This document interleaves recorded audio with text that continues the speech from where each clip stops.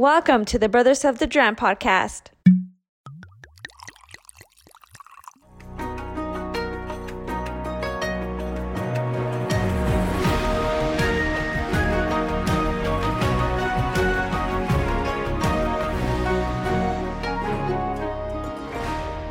Welcome, brothers and sisters, to the Brothers of the Dram podcast. I am your host, Eric, and I am here on a solo mission because AJ could not be with us today. So the good news is that AJ's not here and you don't have to listen to him. But the bad news is that I'm here and you have to listen to me.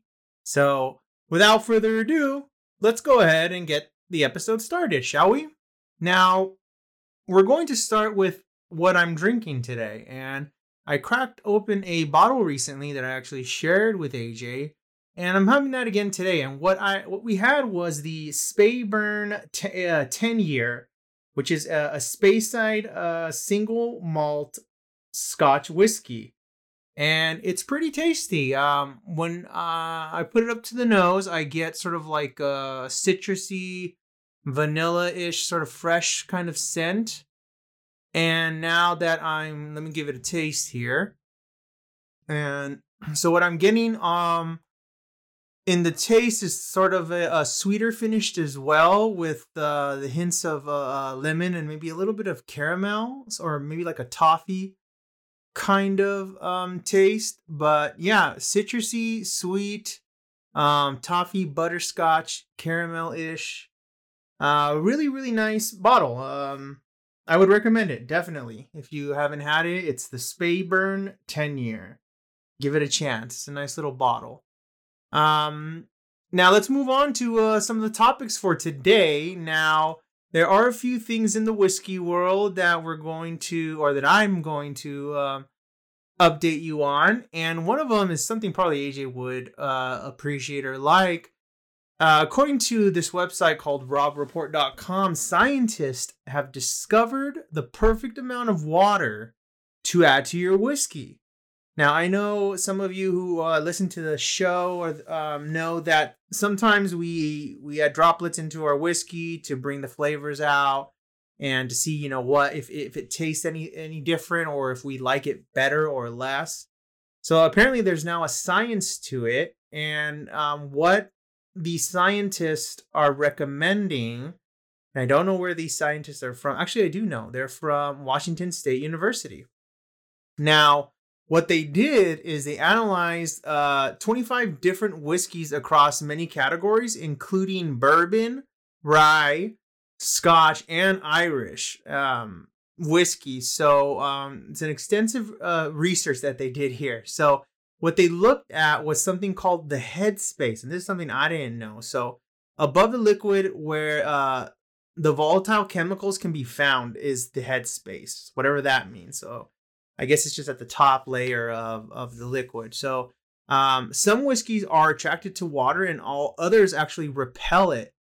So when you add water, the smell and flavor will change. And so according to this research, peated whiskeys shifted from smoky to fruity after adding water, which I thought was very interesting.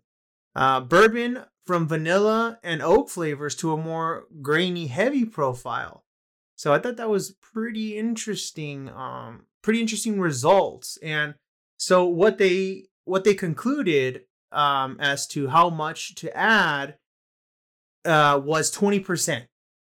So they recommend 20% of water added to whatever amount of liquid. So, for example, if you have a 60 milliliter glass, which is about 2 ounces, what you want to add to that is about 12 milliliters of water. So that's, 20% of the 60. So pretty interesting. I thought it was a pretty cool test that they did. They did mention that a lot of whiskey drinkers would say, I told you so when it comes to adding that water. I guess maybe that might be like a consensus of what people usually add, or maybe just kind of eyeball it. But it doesn't seem like it's something crazy or out of this world. But one of the researchers named Thomas Collins, he's an assistant professor at WSU. and a senior author, what he recommended, I thought it was great, is he said instead of adding, droplets or anything like that, he encouraged people to just use one large ice cube if they want to drink whiskey on the rocks instead of filling it, with smaller ice cubes. So that way the dilution slows down and you can finish it before the 20% water threshold is reached. So good idea there for all you, whiskey drinkers who like to add some rocks to your whiskey. Yeah, try a large piece. Again, probably not out of this world news, but it's definitely something that, an amateur like myself was not aware of. So, great little article there. And to move on, there's also a little bit of news in the Buffalo Trace area of all you Buffalo Trace fans. So apparently the CEO and president will be stepping down, and owner of Buffalo Trace will be stepping down. And his name is Mark Brown. So he'll be stepping down as the president of Sazerac. And so he'll be replaced by the chief commercial officer, Jack Wentz. So this is, I guess, not really something that's come out of the blue. According to the article, this was sort of a 8-year succession plan that was in place, and that this was eventually going to happen. So, they own. Mark Brown owns various drink brands, including Buffalo Trace and Fireball, and actually Southern Comfort. So he's been in the game for quite a while. He's been with Sazerac since 1981 when he joined as the director of new products. So he worked his way up eventually to president and CEO. So he's got a long history. He's got a nice resume, and I guess it was time. It was time for him to step down, and it was planned for him to step down. I don't know what that means in terms of Buffalo Trace and what direction it's going to go after this. But I know they just released 2 whiskeys last month, and I believe it's Old Charter Oak Spanish Oak Bourbon, and also a Buffalo Trace Experimental Peated Bourbon, which sounds pretty interesting to me. Peated is always, nice because it's a little bit of smokiness, and I can dig that. I can definitely dig that. So we'll see what happens over at Buffalo Trace in terms of any changes or anything like that. I don't see it causing any kind of major changes, at least not to the whiskey or the distilling process or anything like that itself. But, it could be something else in terms of branding and exposure and things like that. So something to keep an eye on, which is pretty nice. And moving on to some of you football fans, there is I know AJ's a big football fan, but the Detroit Lions head coach, Dan Campbell, apparently revealed his preference of whiskey, his favorite whiskey drink of choice, on the Green Light podcast. I'm not sure if any of you are familiar with the Green Light podcast, but Campbell revealed that, and I'm sure AJ is going to love this, that, and I'll quote him, he said, "I'll say this, it's been a while since I've had a nice one, but probably Jack. Jack was always my Jack Daniels, was something that I will always gravitate to, if you will." And he went on to say, "Yeah, I probably feel my age right now. Some days I'm a little bit older, some days a little bit younger, but I know this, if I don't train or don't do something to get the blood flowing in my legs, I feel awful." So he's talking about himself there and how he's doing. But yeah, to AJ's liking, I'm sure he's going to be happy about that, because AJ's also a big football fan. Coach Campbell prefers Jack Daniels. Isn't that interesting? Surprise, surprise. I guess a lot of people are big on Jack Daniels, right? It's everywhere. Now, moving on to an article from Forbes.com, Whiskey of the Week. Apparently, the Whiskey of the Week is Bardstown and Foursquare joining forces for a rum cast Finnish rye bourbon blend. So they've been working on this. It's for the last 10 to 15 years. and they came out with a bourbon called Bardstown Foursquare. So the collaboration. This is a 7-year low rye, so meaning it's the bare minimum of 51% rye, and it's sourced from Indiana. Pretty interesting. It's a nice little bottle. It's a simple bottle, just a straight design with a black label. It's pretty good. It looks like a pretty good bottle to pick up. I mean, I would try it. Why not? And they're not trying to reinvent the wheel. They have the mash bills for their own whiskeys are generally the same as what's coming out of the distilleries. So it's nothing crazy or off the wall, but the result is pretty good apparently. So something to think about for sure, because it's always nice when two brands collaborate and try to create something. I think that's really, really cool. I think maybe that should happen more often.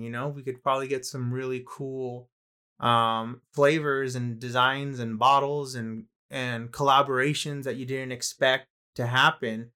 I think it'd be nice if they did that more often. But yeah, this bottle does not run cheap. This is definitely on the more expensive side, at least for me. It runs at $160. So apparently you get what you pay for with this one. So we'll see if that's true. Maybe we'll wait on some reviews, or maybe we can convince AJ to buy a bottle if we slap a limited edition sticker on it when he's not looking, or special edition. I think that would definitely get him to buy it for sure. He's pretty easy to convince. And for you Macallan fans, so Macallan, and I thought this was really cool, is they're coming up with an experience, an immersive whiskey journey at the House of Macallan. I think right now what's happening, it's in New York where it's starting. And what they're doing, it's like a 3-day event or a weekend. It's from May 16th to May 18th. And it's called the House of Macallan. And what it is, it's sort of this sensory journey that allows guests to experience every element that goes into making Macallan. So every detail in the House of Macallan is inspired by their 485-acre home in Speyside. So guests will experience visuals of the Scottish Highlands and learn about the brand's history and how Macallan is crafted, and they'll get to taste some of the brand's delicious whiskey. So I thought that was really, really cool. So if you are in the New York area, maybe that is something you would like to look into. I know it's an Eventbrite event. So I think you can register through Eventbrite, and I believe it's free. So there are, I guess, an hour time slots available from 4 to 10 p.m. So if you're in the New York area, again, check it out. If you're not in the New York area, not to worry. You might have another opportunity, because I'm also reading that the Macallan experience will also be heading to Miami, to Los Angeles, and to Aspen. So if any of you are in those areas, give it a try, or keep an ear out just in case it comes to your area. It seems really, really cool. That's definitely something I would like to join in on, especially because it's free. It's free, so why not? Why not go and learn a little bit more about Macallan? I don't know Macallan very much. I think AJ is a big fan of Macallan, but I'm not sure. But I think that's something he would probably definitely want to experience as well. To go to an event like that, which is nice. So again, the Macallan experience. Look it up, see if it's something you might enjoy, and register. It's free, so have a good time there. Now, we're gonna go into our last topic. So There are some really cool, according to Men's Journal, some really cool Western saloons and bars that are sort of a portal to the Old West. And apparently these are one of the best places to, have some whiskey, according to a whiskey and beer. So this is something I would like to, because I like to travel and experience things like that, and go to different places, go to dive bars and things like that. So the first one, real quick, is the Shooting Star Saloon over in Huntsville, Utah, which it looks like a little place, little older place, like a shack, almost a Western, not a shack, but a Western saloon actually. It looks really cool. If you're in the area, in the Utah area, definitely check it out. They have some cheap burgers, $7 burgers and things like that. So it's a great place to visit. It looks really, really cool. And another place is called the $1 Million Cowboy Bar. So if any of you listeners have been to any of these places, let us know. Send us a DM or a comment or whatever you'd like to do.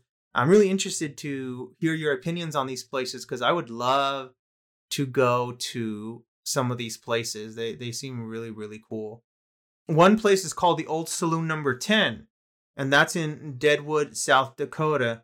And it looks like a really cool place. It looks like they have a big selection of whiskeys, huge selection. Probably the whole bar. I'm looking at a picture, and it's a full bar, back end of the bar, with like 5 different levels, and it's all full of bottles. So it looks like an awesome place. This is apparently what makes this place so famous is where I believe Wild Bill Hickok was killed in 1876. Let's see here.